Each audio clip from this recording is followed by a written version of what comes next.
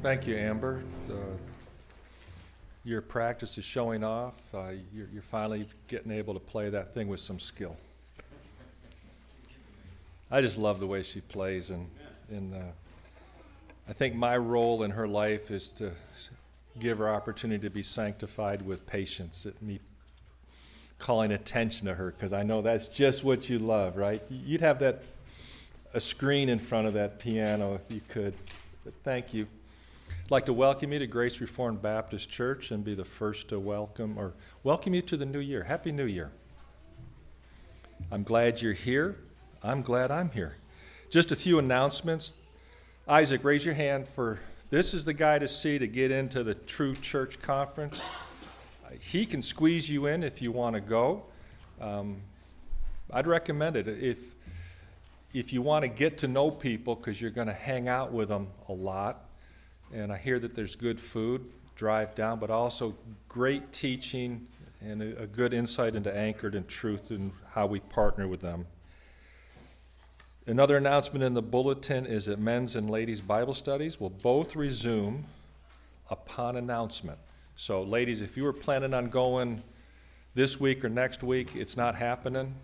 So see Catherine for the dates. We have some Bible reading fighter verses, little bookmarks that are in the back by the top of the stairs.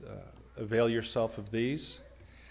And I'm not sure how many of you that don't go to adult ministry training class, whatever we call it, also go to the Wednesday night Bible study, but I'll be leading that, and there's a handout for you.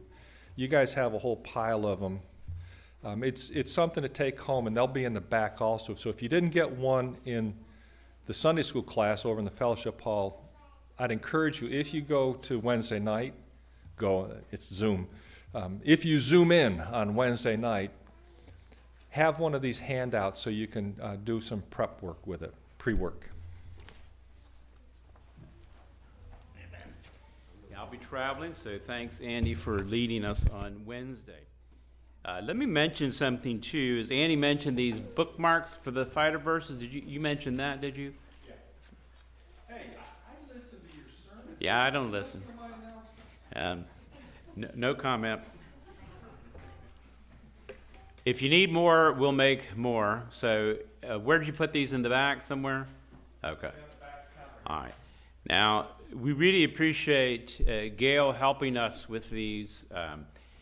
Each week, you're going to see that verse also in your bulletin, so you'll find it there as well. And so we use these verses to try to help children to hide God's word in their heart. And this is just another resource that we have for you to be able to do so. There is an app for those that are into technology you can use to download and have access to those verses. I changed it up a bit, and I call it a memory meditation verse, because I don't want you to be overwhelmed by not being able to remember these in perfection. What I do with them is I'll read it, I'll think about it, and dwell on it. it's good to have it in some other format so that you'll have it with you. So it's here and it's available. We've been working also, just by the way, to introduce this and some other items online that you can see, and I appreciate the Kennemers for helping us to do that, but you're going to find on our Facebook site and Instagram as well, which we have. And we have, I guess it's called X now. We'll work that out as well to communicate various things. And one of them you'll find, I'll do a little brief introduction. When we say brief, 2 minutes, that's pretty brief for me. They have me introduce these verses cold so that I don't take 2 hours. In any case, I'll introduce each verse to you online as well. So that's another resource that you can have, just a brief explanation of the verse. It's a great thing to hide God's word in your heart. This bookmark is there for you to put it, of course, in your Bible. And so if you're not sure what verse we're on, you can find it there. Who knows, we might lose electricity and you might need some other backup source for it. So it's good to have it in multiple ways. So you truly hide God's word in your heart. But today we're going to begin here in just a moment with communion. To prepare your heart, I'm going to give you a moment now, and then I'll pray for us corporately. Blake's going to come and lead. I think we're going to do the first 2 verses of the hymn in the seated form. And the hymn that we're on is 105, Grace Greater Than Our Sin. What a great concept to think and dwell in your heart on. And so we'll let you sing that in a meditative way. And then I'll call you forward here to receive both elements of communion. You don't need to be a member of a church, but you do need to be obedient to Christ in confession and baptism and have your sins confessed. So we'll give you a moment to do that now, and then receive communion. Both elements, return to your seat, and we'll have them together. All right. So let's go ahead now as we prepare our hearts to worship Christ. Take a moment now to prepare your heart, and then I'll pray for us corporately. Let's go to the Lord in prayer.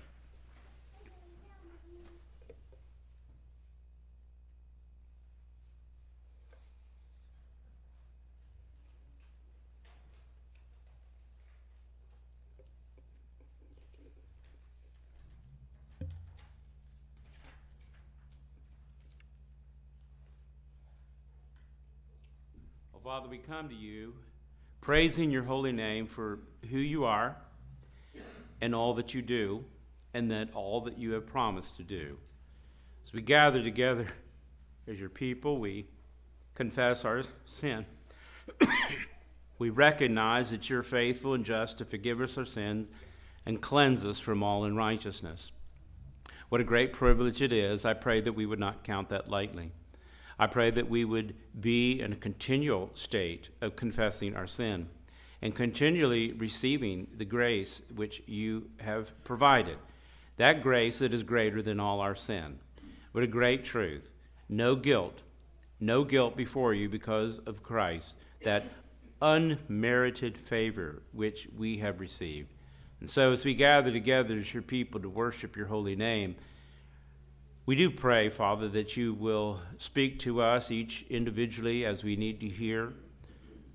I pray, Father, if there are any outside of the faith, it would come to faith in Jesus Christ even this day. I pray, Father, for anyone that might be discouraged in their faith. I pray they would find great encouragement to be among your people, collectively praising your name and collectively remembering the goodness and the blessing who is Jesus Christ our Lord. I pray that you bless us today. May all that we do honor you. I pray that you would build each of us up in the most holy faith. I pray this in Christ's name. Amen. Well, good morning. Let's take our hymn books and remain seated, as Pastor mentioned, and we're going to turn to number 105, Grace Greater Than Our Sin. We'll sing the first 2 verses.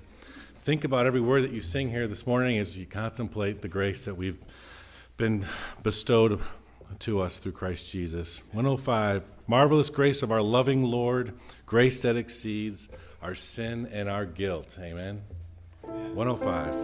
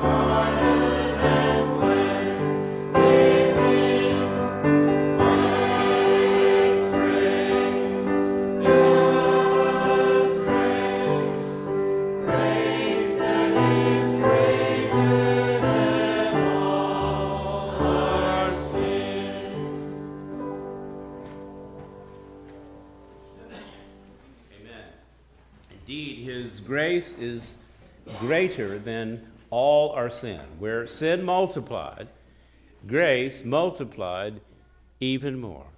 Romans 5:20. What incredible thought to think on even this day. And that's what I want to bring to your remembrance. Christ gave us this ordinance of the bread and the cup, and he did so, he said, to do this in remembrance of him.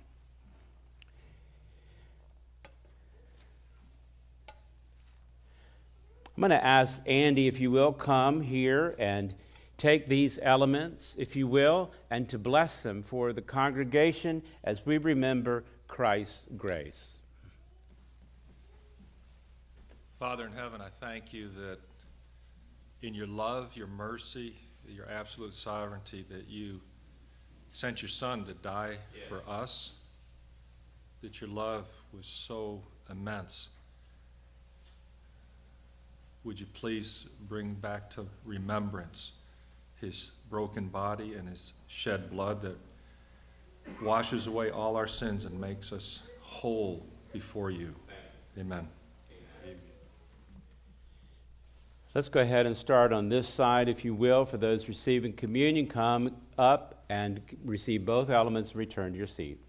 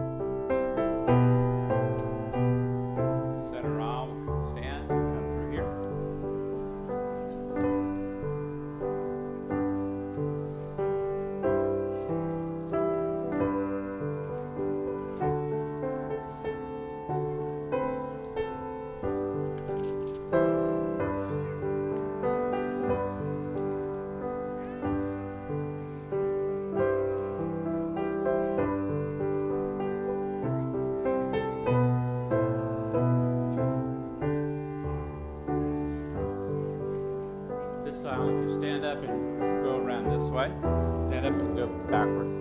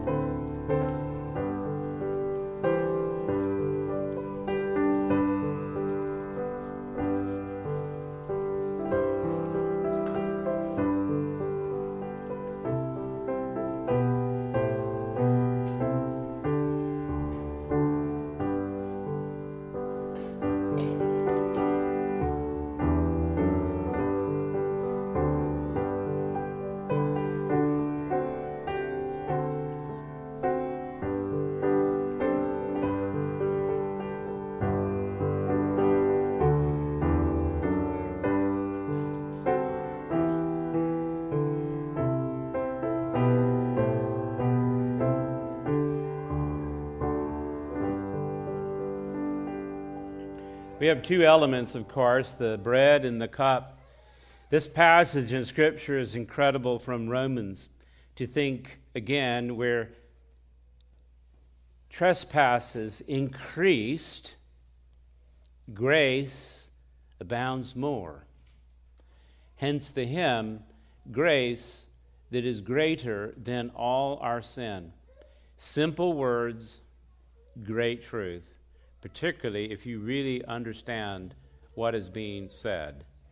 That God's grace, his unmerited favor granted to us in Christ Jesus, far exceeds your sin. In fact, where sins increased, grace is even more and greater. There's no sin that is greater than his grace. And for that, we praise him. And we're called to remember Christ in aspects in which he merited that grace for us, first in his life as we receive this bread in remembrance of him.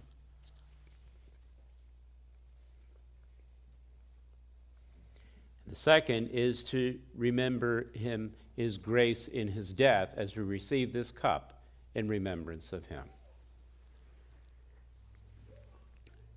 As our hymn writer wrote, this grace then is marvelous. And we'll give you an opportunity to sing that out as you stand and sing with us his marvelous grace. Let's all stand and turn to number 105, and we'll sing verse 3. Joyfully, marvelous, infinite, matchless grace.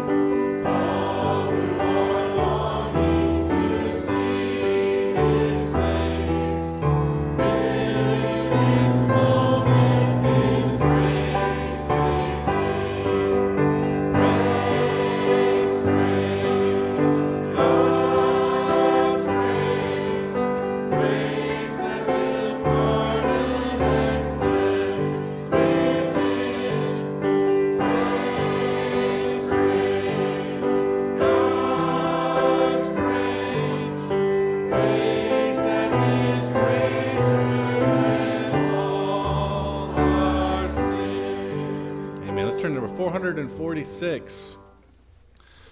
446. Blessed assurance, Jesus is mine. But thanks to God who gives us the victory through our Lord Jesus Christ. 1 Corinthians 15. 446.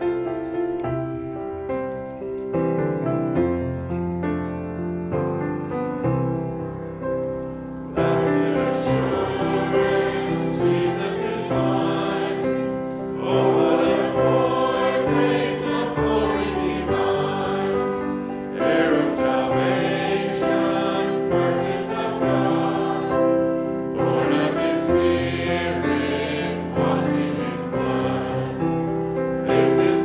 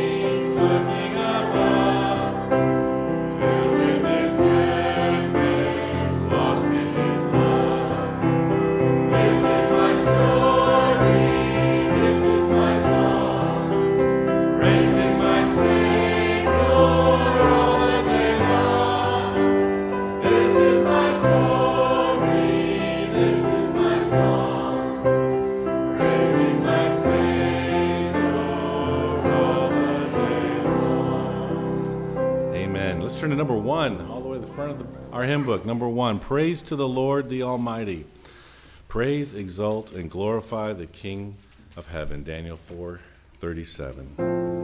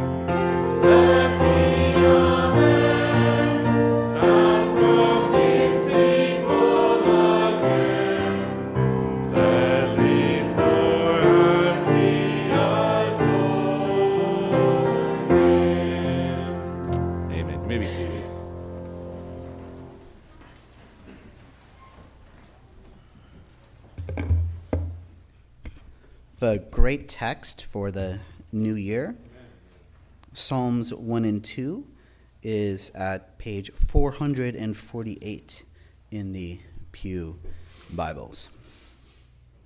Now, Hebrew poetry doesn't rhyme as much as has parallelism.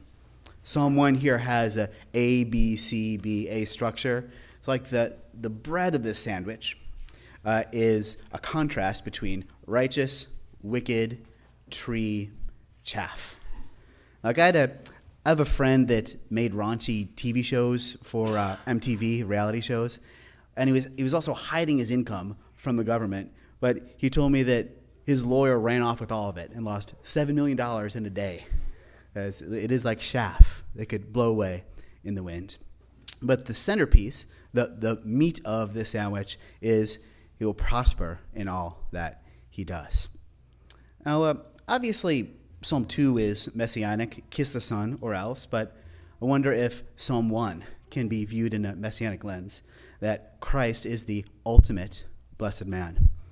Hebrews 1:9 says about our Lord that you have loved righteousness and hated wickedness. Therefore, the Lord your God has anointed you with oil of gladness above your companions. But those prosperity gospel people might have trouble seeing Jesus in Psalm 1 because the cross was not a very blessed moment, you could say. But prosperity, scripturally, is about doing your job and fulfilling your purpose. That's why Scripture talks about a weapon prospering or loincloth prospering when it does its job and fulfills its purpose. What Isaiah 53:10 says starts with, it was the Lord's will to crush him, and the grief and the soul as a guilt offering for sins. But the same verse says that he will prolong his days, and the will of the Lord will prosper in his hand. to read. This is the word of the living God. Psalm 1. Blessed is the man who walks not in the counsel of the wicked, nor stands in the way of sinners, nor sits in the seat of scoffers. But his delight is in the law of the Lord, and on his law he meditates day and night. He is like a tree planted by streams of water, that yields its fruit in its season, and its leaf does not wither. In all that he does, he prospers. The wicked are not so, but like the chaff that the wind drives away. Therefore, the wicked will not stand in the judgment, nor sinners in the congregation of the righteous. For the Lord knows the way of the righteous, but the way of the wicked will perish. Psalm 2. Why do the nations rage, and the peoples plot in vain? The kings of the earth set themselves, and the rulers take counsel together against the Lord and against his anointed, saying, Let us burst their bonds apart and cast away their cords from us. He who sits in the heavens laughs. The Lord holds them in derision. Then he will speak to them in his wrath and terrify them in his fury, saying, As for me, I have set my king on Zion, my holy hill. I will tell of the decree. The Lord said to me, You are my son. Today I have begotten you. Ask of me, and I will make the nations your heritage, and the ends of the earth your possession. You shall break them with a rod of iron, and dash them in pieces like a potter's vessel. Now therefore, O kings, be wise. Be warned, O rulers of the earth. Serve the Lord with fear, and rejoice with trembling. Kiss the Son, lest he be angry, and you perish in the way. For his wrath is quickly kindled. Blessed are all who take refuge in him. Heavenly Father, I pray that our souls would take refuge in your Son, that we would tremble and rejoice in the salvation that we have.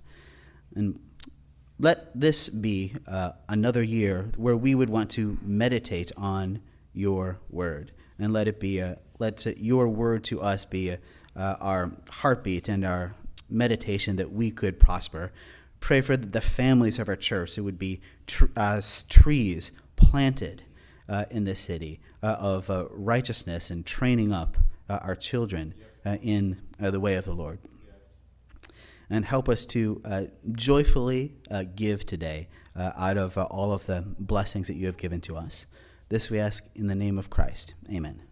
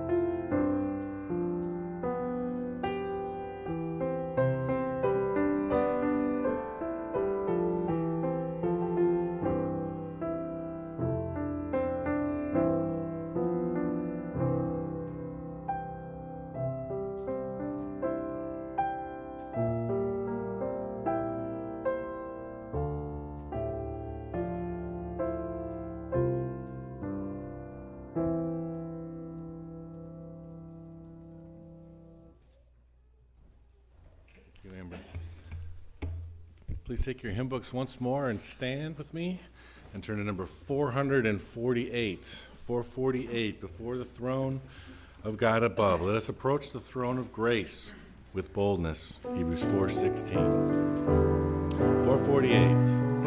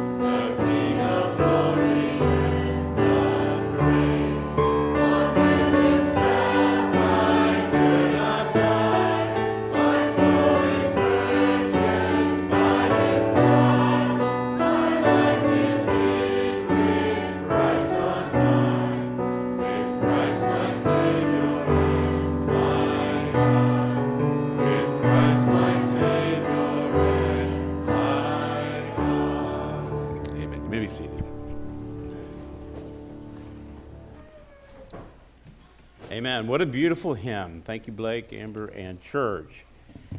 Great theology in that hymn, isn't it?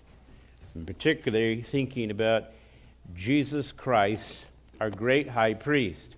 We've been studying the great high priest in Hebrews, and we will return to Hebrews chapter 10, but not today. Today I wanted to continue in my series here on the state of the church.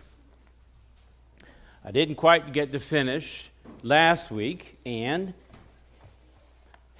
I may not necessarily finish this week. We'll just have to see how it works. But I assure you, we will return to Hebrews chapter 10 and pick up there soon. So be prepared for that. In the meantime, I just wanted to continue on what I began last week in thinking about this new year. This is the first Sunday of the new year. Last Sunday was the last Sunday of last year. And the emphasis really comes from a text, and we'll move from there, but just to root it, was in Matthew chapter 16. And what intrigued me most about for the church in general, but specifically here, our church, to recognize this fundamental truth when Christ said, I will build the church. In fact, he would accomplish that and nothing could stop him. As it says, not even the very gates of hell. They're no match. I'll be expanding on this in a teaching series on Wednesdays to come, to get into a little bit more depth of what it means to be a biblical church, one in which Christ builds. It's the foundation, by the way, of which we started. It was the basis for me as I came here initially, to recognize that I wasn't going to build anything restore anything, reform anything, but simply submit to Christ and allow him to do so. There were times in which, yes, I have to admit, somewhat discouraged. I wanted to see great fruit of faith and faithful people. But Christ would need to do that, not me. And I recognize that, if I fulfill the responsibilities that he's given me, which is simply to be faithful to him, that he would accomplish what he desires. I didn't know if it would be a judgment on the community, but I'm glad to see great fruit in bringing people together who praise God, who want to serve God, who want to lead others to God and be a light to the nation. There are three churches, or should I say, in the book of Revelation, 7 churches that are mentioned, and we talked about them briefly last time. Those 7 churches that are mentioned in the first 3 chapters in Revelation are churches that are no longer in existence. It's always intrigued me a bit when I thought about it. 5 of them had some issues, and the Lord said, because it's his church, he said, you need to repent, or I'm going to take away your lampstand. That is, you might look like a light to the nations, but in reality, you won't. It's Christ's church, right? 2 of them, he really was comforting and encouraging them. But in time, all of them are gone. Why? I really don't know as I thought through that. Perhaps Ephesus, very sound orthodoxy, maybe they never did return to their first love and have a true inward passion for Christ. They had all the facts right, but where's the faith? Both are important and essential. Pergamum had some false teaching that drifted in, and that is a great danger in every church, by the way. False teaching. And perhaps they didn't cast it out. Perhaps they tolerated it, and it permeated and affected them. Thyatira dealt with sexual immorality, and perhaps they never did address it. Sardis had a lot of unregenerate members, and perhaps they didn't tighten up their membership roll. I don't know. I'm speculating. Laodicea, if you remember, they were challenged for being lukewarm, either hot or cold. They were just somewhere in the middle, bland. Maybe they stayed that way. Christ said, I'd rather you be dead and cold than lukewarm. I don't know if the weight of persecution affected Smyrna. It finally got to them, or Philadelphia for that matter. But somehow all of them succumbed to the culture to a great degree. And they lost faith in Christ's victorious return. And these are some of the reasons I think churches fail even this day, and potentially how we could as well. We need to hear and heed what Christ would say, whether it's in good times like Philadelphia and Smyrna, or in great difficult times like some of the other churches that had to deal with error and root it out. Christ will build his church, but we must follow Christ.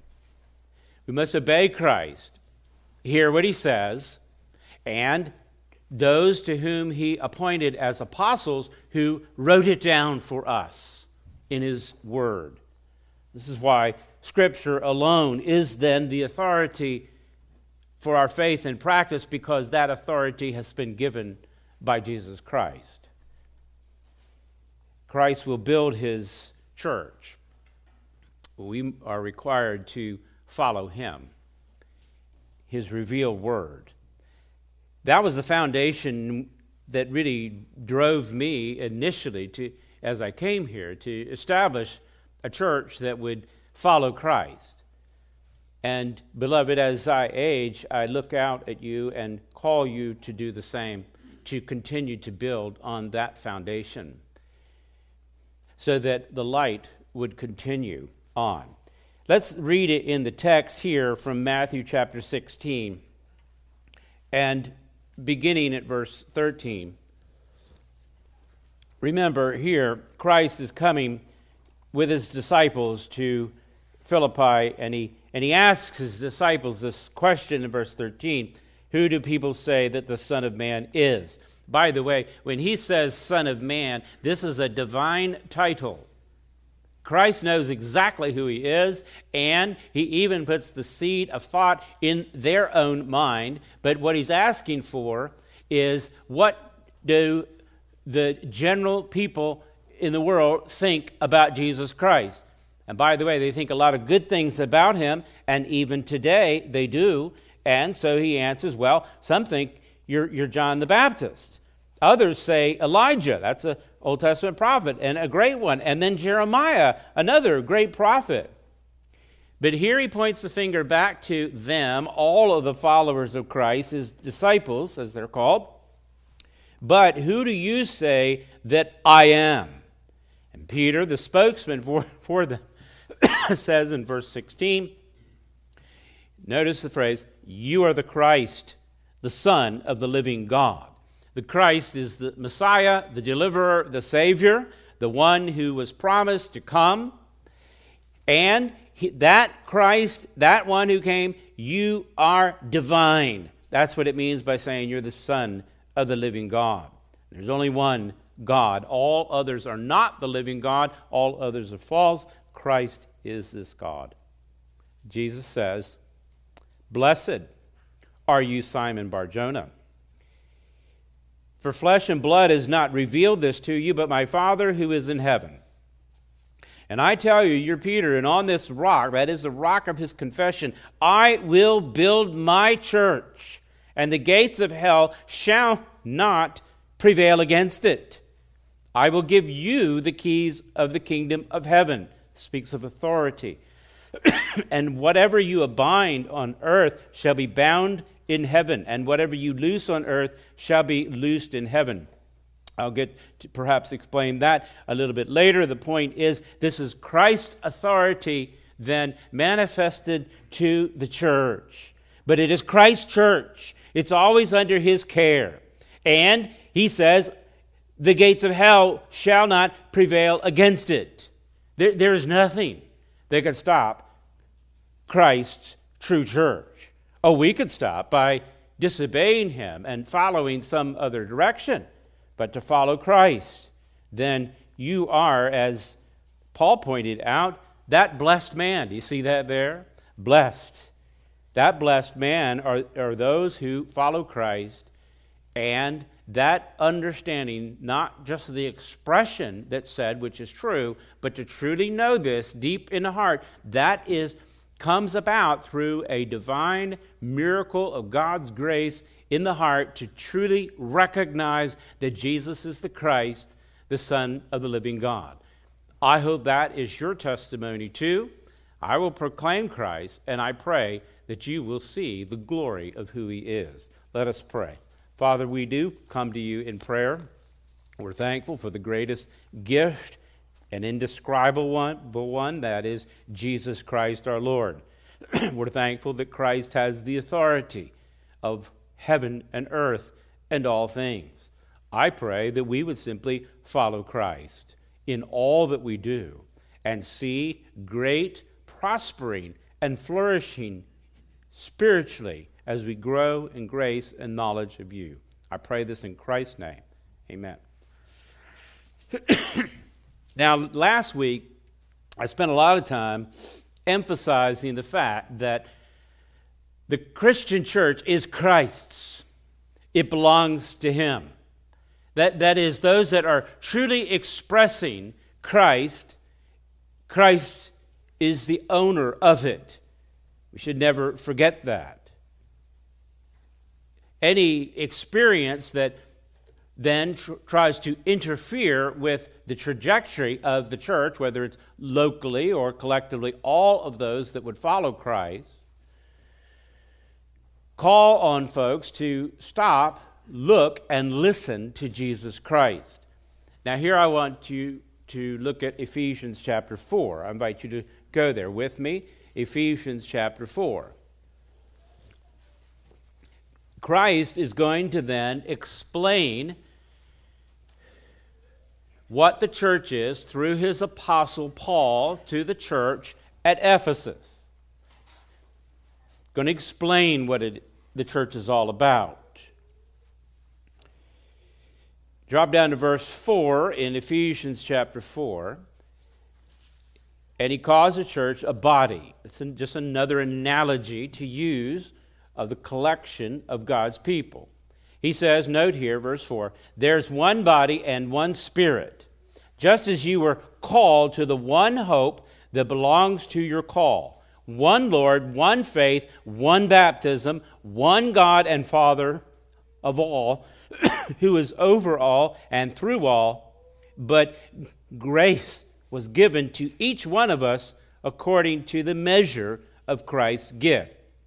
Now note here that two things. One is this gifting, as it ended on verse 7. That's what grace means. This gifting of Christ is how the church began. It is how the church will continue. Hence, it's Christ's church. He gifts the church initially, and he continues to gift or grace the church, and that is how is it going to be continued. That is how the church will be reformed and restored and continue. This is the call, then, the church to be that light of Christ to the entire world. And they do so in unity with one another. Notice the analogy is brought up here about a body. As a body, or physical body, think of that, is unified, is united together, and it must be. Likewise, for a church to really be healthy, to be an expression of Christ and who he is and under his authority, must be unified. That unity is not brought about by structures, but it's brought about through the Spirit. Notice the text. It's a divine work of God's grace that unifies us. There are so many things that are going to bring about disunity. It is a miracle of God for different types of people in different walks of life, in different perspectives, to get together, to be agreeable with one another because of Christ. That is the singular unity which we have. Diversity is not a strength. As much as our current political imaginations come up with. You know what's our strength? Unity. Even from a cultural sense, our forefathers understood that, and I think it's imprinted on, I didn't bother looking because I don't carry cash with me anymore, or coins, but at least at one time in my life, you saw this little Latin phrase, e pluribus unum, out of the many, one. Okay? All right, forget the culture. I'm not trying to redeem them other than call them to come to Christ, but you know what's going to bring us together? Christ.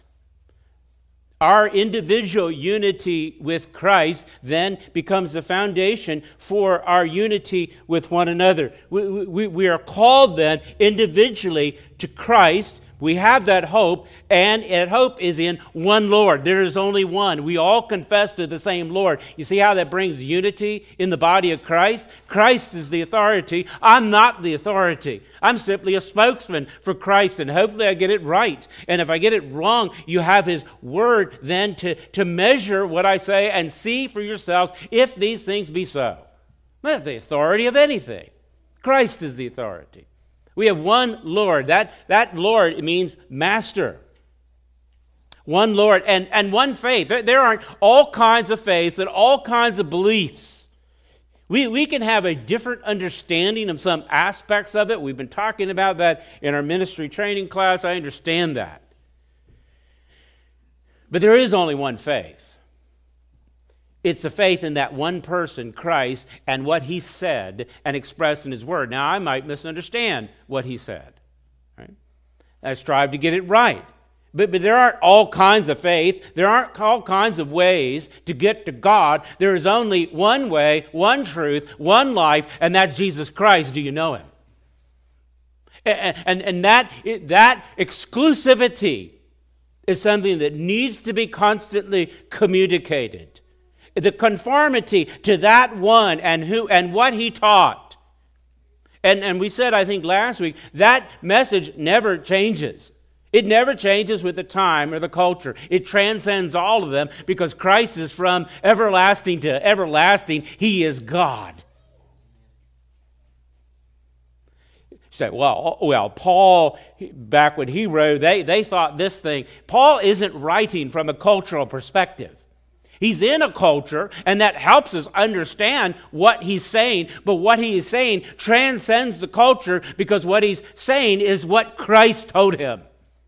He's an apostle of Jesus Christ. That's how he begins his letters quite often to the various churches. I'm here. Apostle means sent one. I'm sent by Christ to tell you what Christ has to say. Because Christ is in charge. He's in authority.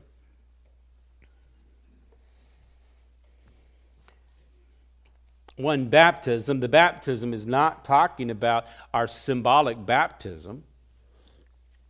We do a baptism and follow the structure in which Christ did, where he was buried in baptism. It's a great picture. And then raised to walk in newness of life. And for those that are regenerate, that's what we experience spiritually.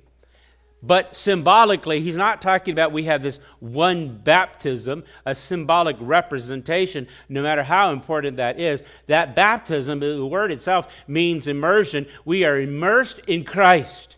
If you are truly regenerate, you're in Christ, you have this faith, and you are immersed in Christ, and that is what will unify the church. Our unity and union with Jesus Christ. There's only one God and one Father of all, and God has decreed all that would come to pass. But verse 7 says, grace, however, God's unmerited favor was given, and it accords, notice this, with what? Christ's gift. Christ gifts the church. Remember last week we touched on 1 Corinthians chapter 3. There was some disunity at the church at Corinth. They were really not recognizing the unity of the leadership within the church. And some would express it this way, I'm of Apollos, I'm of Paul, and others said, well, I'm of Jesus. And Paul said, well, what are we? What's Apollos? A great orator. He had great skills. What's Paul? Really just one of the hardest working godly men I could ever imagine. He says, but what are we? Great saints? No. He says, we're just servants. The word servant there means slave. Slave to whom? Oh, yeah, the Lord, right? He's the master. Paul recognizes who he is. He's just a slave to the master. Yeah, God instrumentally used him to proclaim the gospel, and many confess Jesus Christ as Lord as well. He says, whom you believed as the Lord assigned to each. That is, it is Christ who brings about that faith. It isn't the great oratory skills of Apollos or the diligent effort of Paul. No, it is Christ. He brings that about, and he describes it this way. He said, I just planted. And then Apollos, he watered. You need that. But God gave the growth. And that's how a church would grow. Then, now and always. God will use the instruments of his servants, absolutely. But ultimately, it is God, and to him be the glory. Paul considered it just a privilege to be considered a servant of God. And anecdotally and experientially, I'll tell you, I do too. It's a great privilege. Sometimes I just can't believe it. I can't believe that I have an opportunity to proclaim Christ and people would actually want to even hear it. What a great privilege that is. Paul would go on in 1 Corinthians chapter 4, and he said, you know how you ought to regard us? He says, regard us as servants of Christ and stewards of the mystery of God. A steward is somebody who's just a caretaker of somebody else's household. The household is Christ. It's Christ's body. It's Christ's church. Yes, he recognizes he has a responsibility. But he says we're just servant. And the word there for servant is not your regular word, doulos, for servant. This particular word for servant that he uses, and I think grammatically is emphasizing really important, it was a word that would have been used for the lowest level servant. You know, the guy on the bottom of the ship, of a galley slave ship, that might have 3 levels of guys rowing. I would imagine it's pretty hot, pretty miserable. You would put your least favored down there, if you will. This is a great man of God, a man who did great things, who God did have to keep in certain humility through his suffering, as he'll describe. But nevertheless, this is how he recognizes himself. After all of that, nope, it isn't me. It isn't my accomplishments. It's not me running around the whole world preaching the gospel and seeing people come into faith, enduring all the hardships that he had. No, it's Christ. Christ does it, and Christ is glorified. That's a great foundation for a church to recognize that indeed it is all of Christ's. It's all of his accomplishments. And what must Paul do? And by the way, not just Paul, but all who follow Christ and are his servants, who confess him as Lord and serve him, is real simple. Be faithful. That's what's required of a slave. That's what's required of a steward. Just be faithful with what Christ gives you. You don't complain about, well, I would have rather done this, or rather had that, or rather be there. Well, then Christ recognizes he is the one who is Lord. And he will put into place the servants and stewards how he desires, because it's his church. It's a miracle of God's grace, by the way, for then the deaf to hear, the blind to see, for the lame to walk, for the dead to live. And this is what Christ does. And the call is just to believe, to have faith. Paul would tell his protege Timothy, who was going to take his place, Paul knew that he was going to be leaving. He died as a martyr. They chopped his head off. And God had revealed that to him enough we can get a clue. He says, the time of my departure is at hand. He was ready. You know, Paul would have been about my age, by the way. You know, still had a little bit of life left, perhaps, but it was God's purposes to take him out, and he did. But Paul had someone that would stand in his place, young Timothy. And to Timothy, and if you understand the context in which this is given, such a spirited charge to a young man. And as I grow old, I see it more and more in the lives of young people. And if I had a message for you, I would tell you to do this. Preach the word. Be instant in season, out of season. Reprove, rebuke.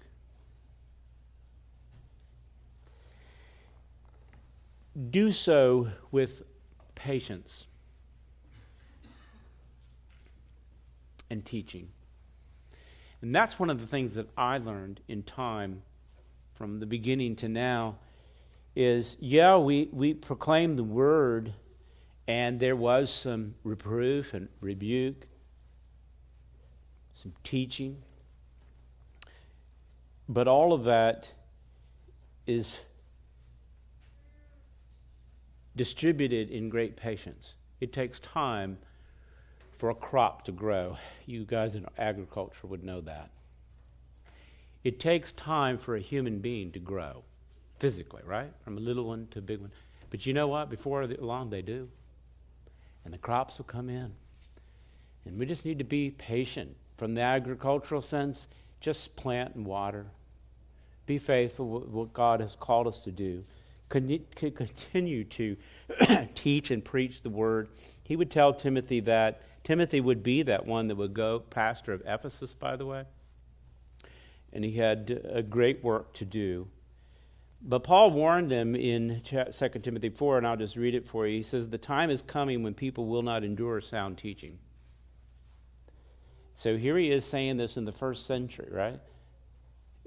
I don't think he's talking about a time culturally in which all of a sudden the whole culture turns. I think he's pointing to the church you're going to be at, Timothy, because in that body, there could very well come a time when they don't want to hear sound teaching. Instead, he would say they have itching ears. They'll accumulate for themselves teachers to suit their own passions, and will turn away from listening to the truth and wander off into myths. That's what people want. And I think it's helpful to know that. That's our natural disposition by the flesh and the world and the devil, is to walk away from that which is sound teaching, to embrace the cultural understanding of things rather than Christ's clear communication, and to recognize that there will be that time that comes. And what will they wander off into? Myths. Something that is not true. So how do you combat that? Preach Christ. You just preach the word. Now, again, that doesn't sound very calculated or crafty, or that just sounds foolish to many. I understand that, and Paul did too. It's through the foolishness of preaching that people come to Christ and grow in Christ. It isn't because of our creativity. It isn't because we have a lot of interesting anecdotes or funny stories. I'm not suggesting you can't intersperse those from time to time. Occasionally when I say something funny, people really laugh because I don't say it very often. But in any case, it might just come out as part of your personality. That's fine. It's not a prohibition against it. It's just that what is fundamentally what is going on for a church to be healthy, and that is to preach the word, to proclaim Christ. Because it is through the hearing of Christ that people will come to faith in Christ, Romans 10:17. It is through the proclamation of Christ by which people will become more conformed to Christ, sanctified in the truth. Your word is truth, John 17:17. There's no special celebrities in Christianity. Christ is the only celebrity. Paul appreciated the affirmation that he received, and he does mention that. He does even make a way for those that would follow him, particularly Timothy. He says, for the elders that rule well, for them to receive honor, 1 Timothy 5:17, and double, especially to those that work hard, and it is hard at preaching. Well, why would it be hard? Because you have to get it right. You have to submit yourself to Christ. You have to set aside some of your own bias and own thoughts about things that come from the mind of man and look to the mind of Christ. That takes hard work. But ultimately recognize that Christ has gifted the church, not just in its existence, but in its continuation through those that would come, hear the call, and engage in the way he has equipped them to serve. That's a gift. And each member is gifted by God, not just the one who is the spokesman for Christ. Back to Ephesians chapter 4. Let me show you in the text where it talks about Christ and his gifting. The flourishing, the foundation and the flourishing, both, of the church is going to come about by the grace or the gifting of Jesus Christ. Look how Paul explains that to the church at Ephesus in verse 8 of chapter 4. Now, this section, by the way, can be confusing, and I'll try to explain it the best I can, briefly. Verse 8, when he ascended on high, he led a host of captives and gave gifts to men. That's the idea of the giving. Christ does this. And then Paul explains here, and most of your translations will have a parenthesis because that's what he's trying to do, explain this whole idea of ascending and giving gifts. This part can be confusing. I recognize that, but I'll try to clarify. In saying, he says, ascended, what does it mean, but that he also descended into the lower regions of the earth? By the way, to understand what Paul's saying about this in his explanation is he's contrasting those two concepts, ascend and descend. Right? He who descended is the one who then ascended far above the heavens that he might fill all things, complete all things. This idea of descending here that's mentioned, and the lower parts of the earth, he's not talking about Jesus going to hell and suffering for your sin. It's the lower parts of the earth. It's the burial into the ground. His suffering is on the cross. No more suffering was required.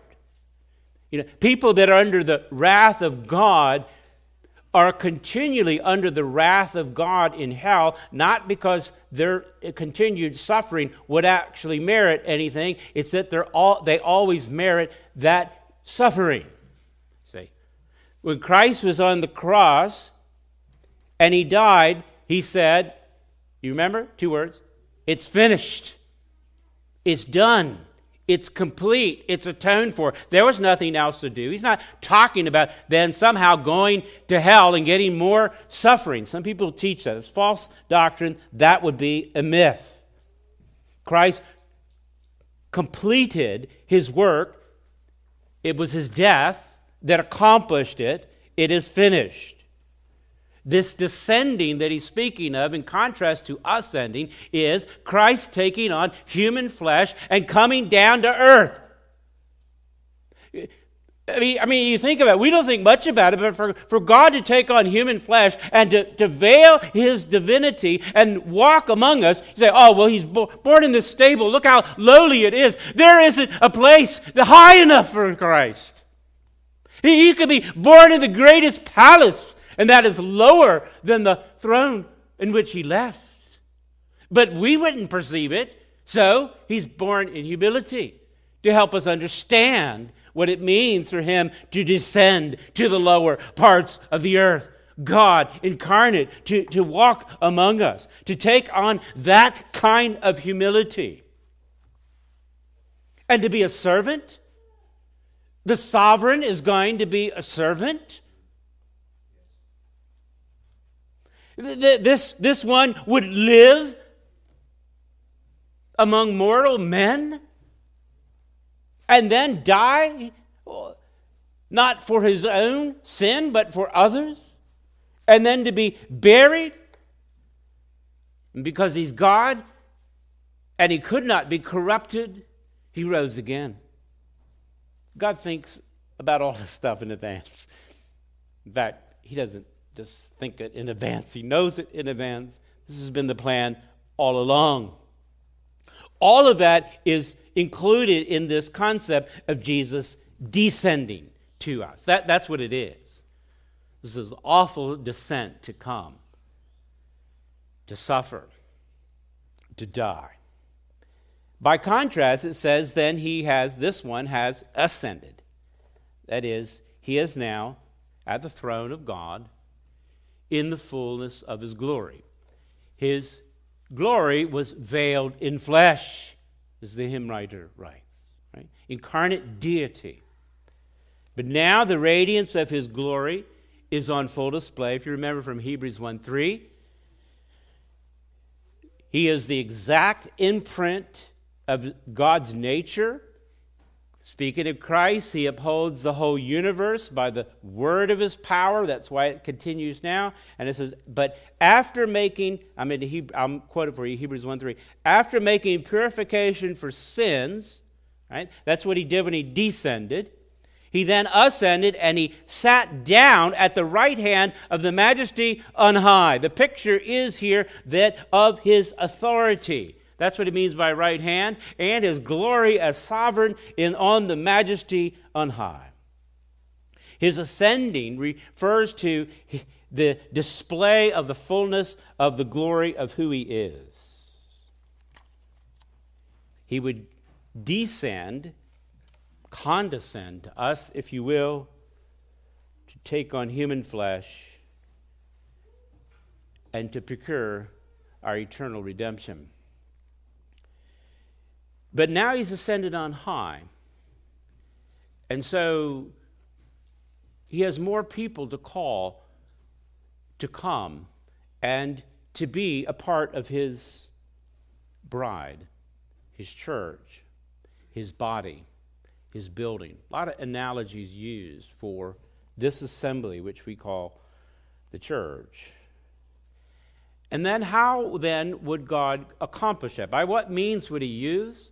He chose to gift men, graced them by calling them to faith, but gifting them in equipping them to be able to accomplish what Christ has called us to do. Back to Ephesians chapter 4 and verse 11. All of that, the descending and the ascending, in his ascension, in his authority, he then gives gifts.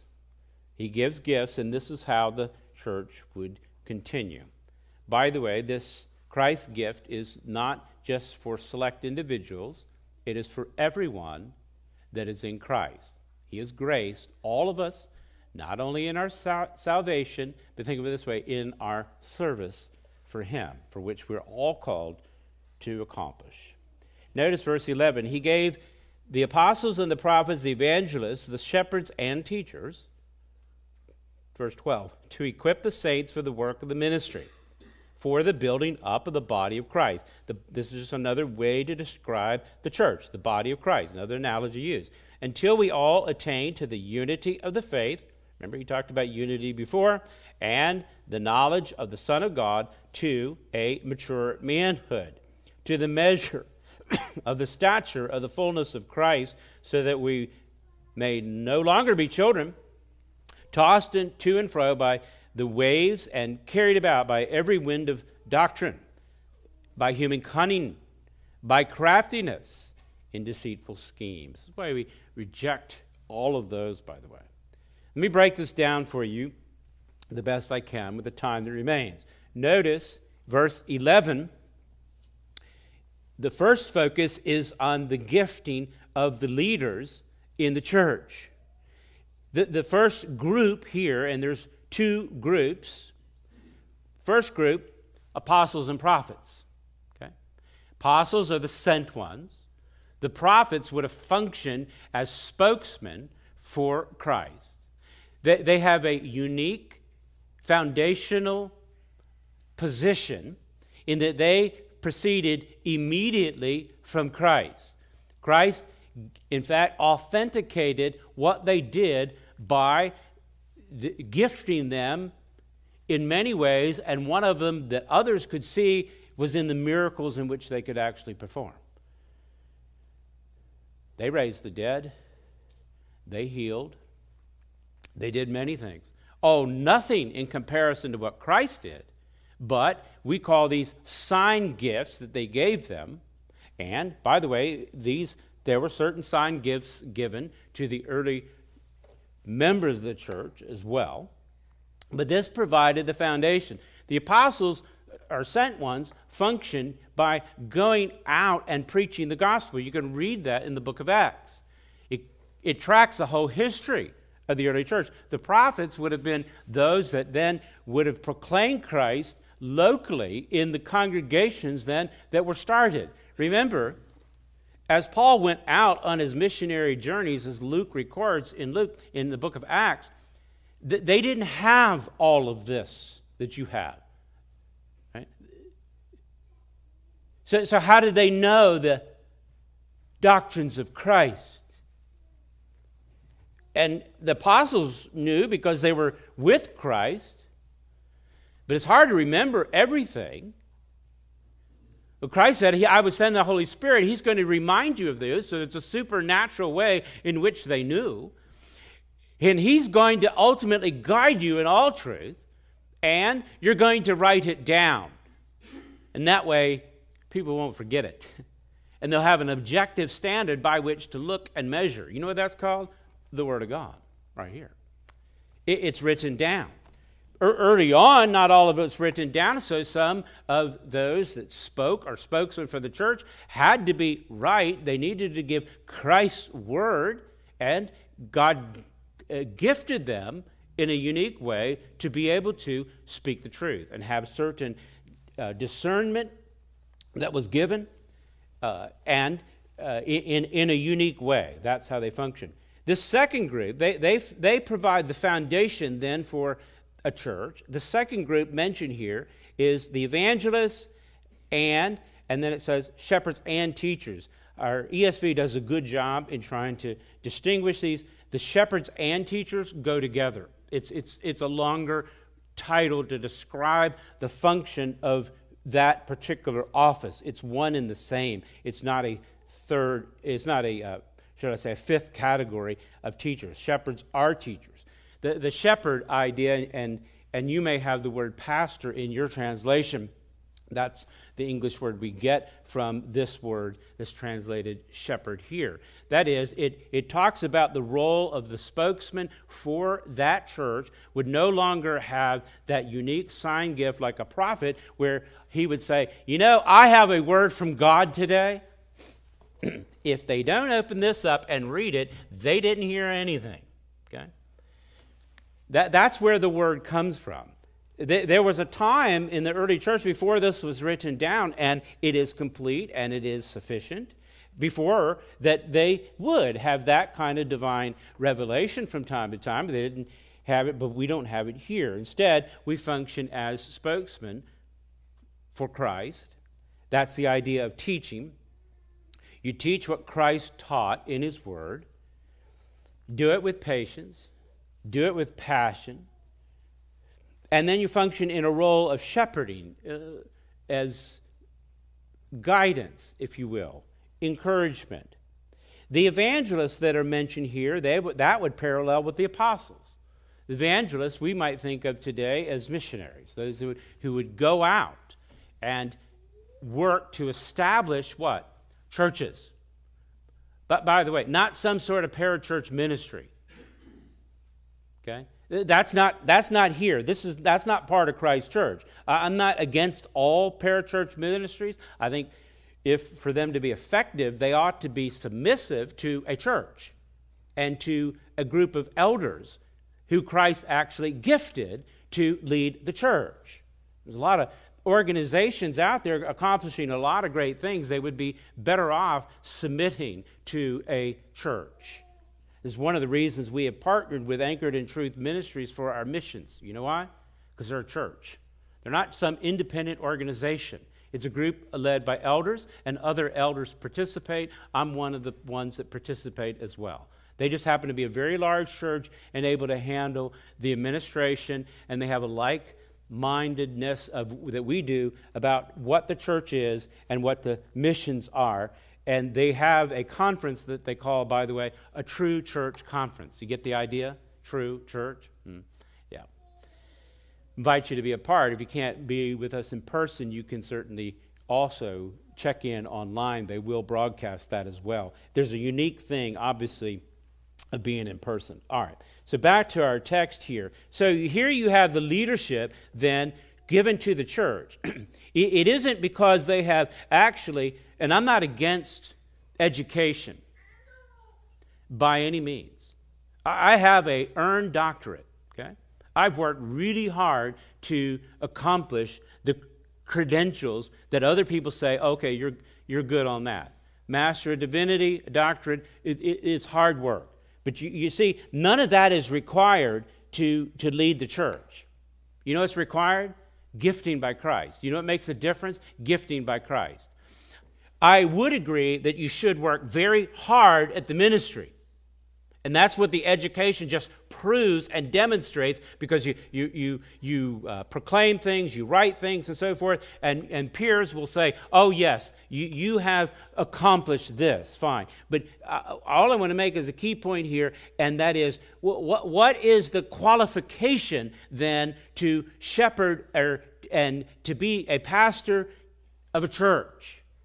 Gifting of Christ. And that's what you should look for, first and foremost.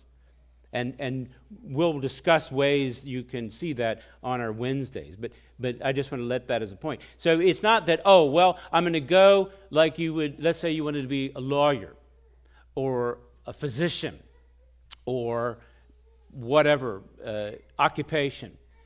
And you say, oh, well, I need to go to school for those particular occupations, get those credentials, so then I could qualify to do it. You know what qualifies here? Christ qualifies you. That's it. And that's what you should look for. That's first and primary.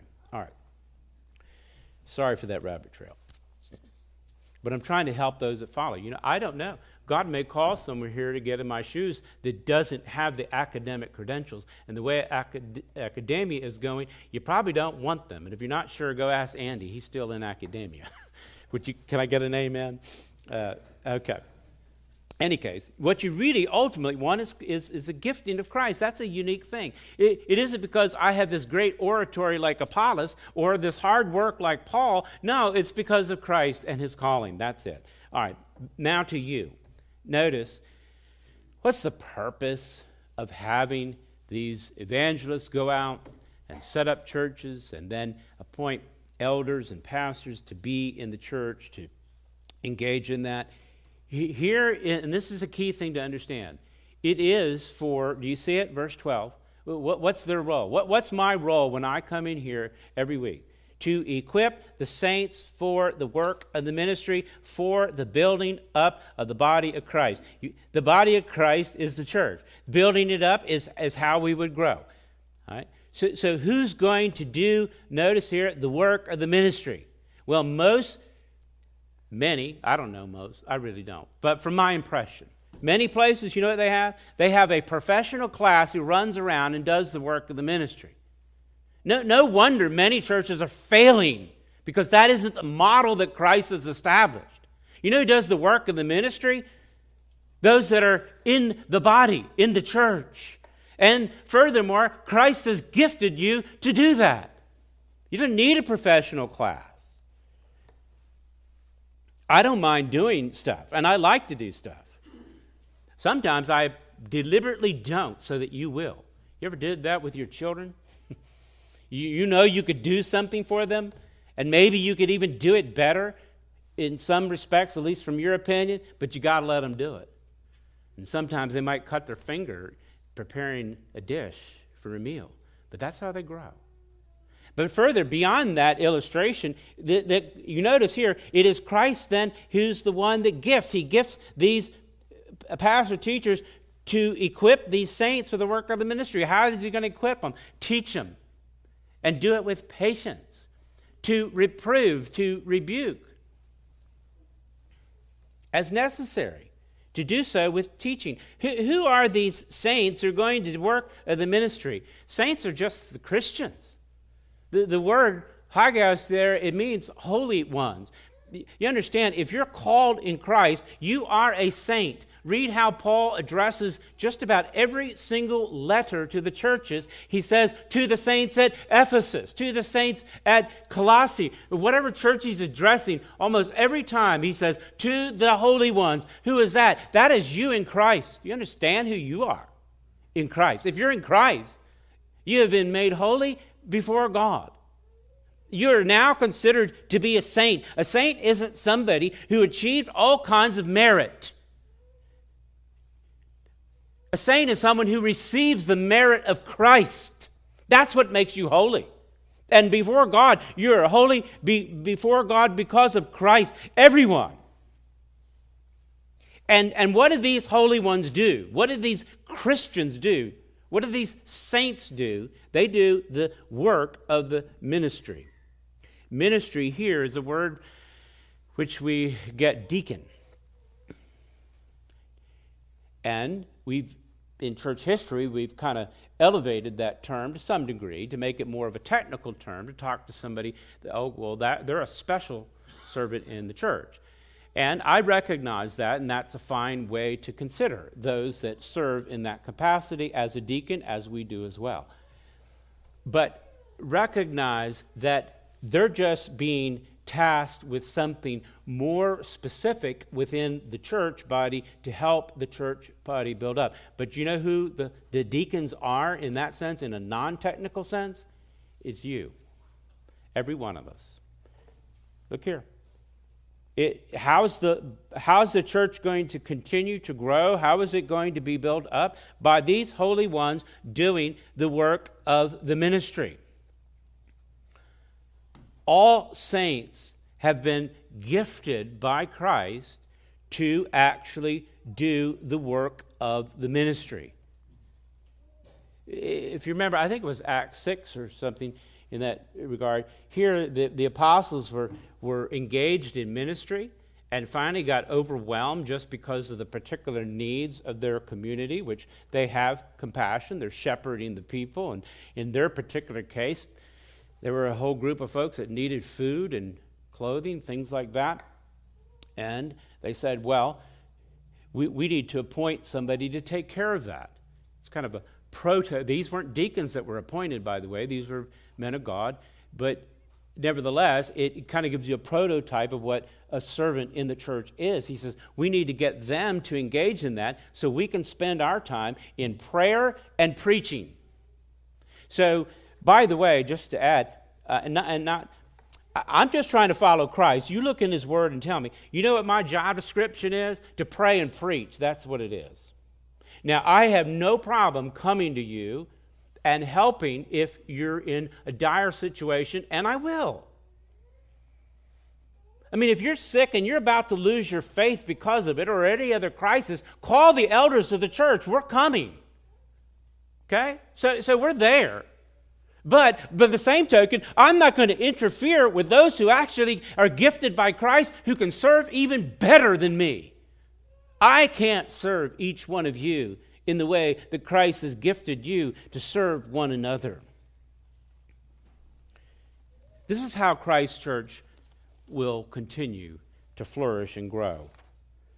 And yeah, I'm going to probably have to go one more week. So, you guys are not Puritans, and I don't have that much strength either. But I'll finish on this at least to get you to think about it, and perhaps you should ponder this particular chapter more, and what I'm saying here is, and I hope you get the point, ultimately it's Christ, it's His gifting, but He gifts all of us, and we all serve in different ways, and I'll unpack that in a greater way next week. But I just want you to see this. Drop down to verse 13 if you're still in Ephesians. Until this is the process that Christ has ordained. And so it's through His gifting until we all attain the unity of the faith and the knowledge of the Son of God. You know why so many churches are divided? They don't follow the structure. You know. And I'm not here to criticize you, and I'm now out of time. I'm going to make sure I don't do this. I'm going to compliment you for your service for Christ. I don't typically have to twist arms to get people to do what God has gifted them to do. It's been a great blessing to be a part of this. I'm encouraging you to continue and look for ways in which you can abound even more for your own flourishing and for the flourishing of the body of Christ. Because that's what it'll bring about, and that's the means by which God has ordained for this to occur. It says that we would attain the unity of the faith, the knowledge of the Son of God, to a mature manhood. And what does that look like? The measure of the stature of the fullness of Christ, so that we would all look like Christ. Okay? The reason he gifts the pastor of the church is not to be some special person that's different than everybody else, has a different calling and has a different responsibility, no doubt, but it's to be an exemplar so that you'll be Christ. We're all in it together, if you will, to follow Christ. So that, and he uses the we in verse 14, so that we, not just him, you understand how encouraging it is for me to have your honor of just praying and being here and supporting. It's we together, he says, so that we wouldn't be like children, tossed to and fro by the waves and carried about by every wind of doctrine, by human cunning, by craftiness and deceitful schemes. And I'll finish. I don't really have a conclusion, but I'll just finish by putting this in your mind, and we'll pick it up next time. Verse 15, do you see it? Instead, what do? Speak the truth in love. You do truth, but in passion, so that we are to grow up in every way to him who is the head, Christ. That's what we said at the beginning, wasn't it? Christ is the head. He's the authority. From whom, and he uses the analogy of a body, from whom the whole body joined together by every joint with which it is equipped. So every little part of your body is equipped to function in a certain way so that collectively the whole human body could function. When each part then is what? Working properly, it makes the body grow so that it builds itself up in love. That love is the love of Christ, that grace that he has granted us. Let us pray. Father, I do pray that we would hear and heed your word. We desire that we would grow in grace, that we would be unified by Christ and graciously respond in great praise for your great love, for your glory. I pray this in Christ's name. Amen. We typically give you a moment or two to reflect then on what is said. Respond directly to Christ the way he has spoken to you. Take a moment now.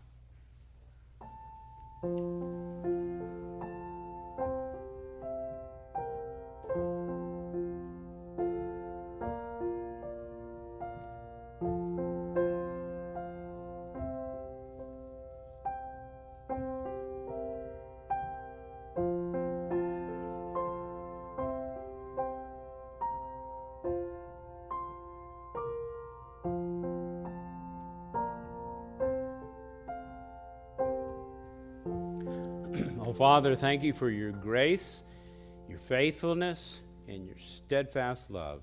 It continues even to this day. May your name be exalted in our lives individually and collectively as we join together, unified in one faith, one Lord, one baptism, and one God and Father of Jesus Christ, who is our Lord. And in his name we pray. Amen. I want you to stand, and Jerry has a hymn for you. What's your number? 47. It's kind of a different hymn, but it does speak about the love of Christ in a poetic way. So perhaps you could think about that way and remember the love of God in Christ and our true compassion for him. Think on Christ as you sing this hymn as Jerry comes to lead. Fairest Lord Jesus, number 47. Oh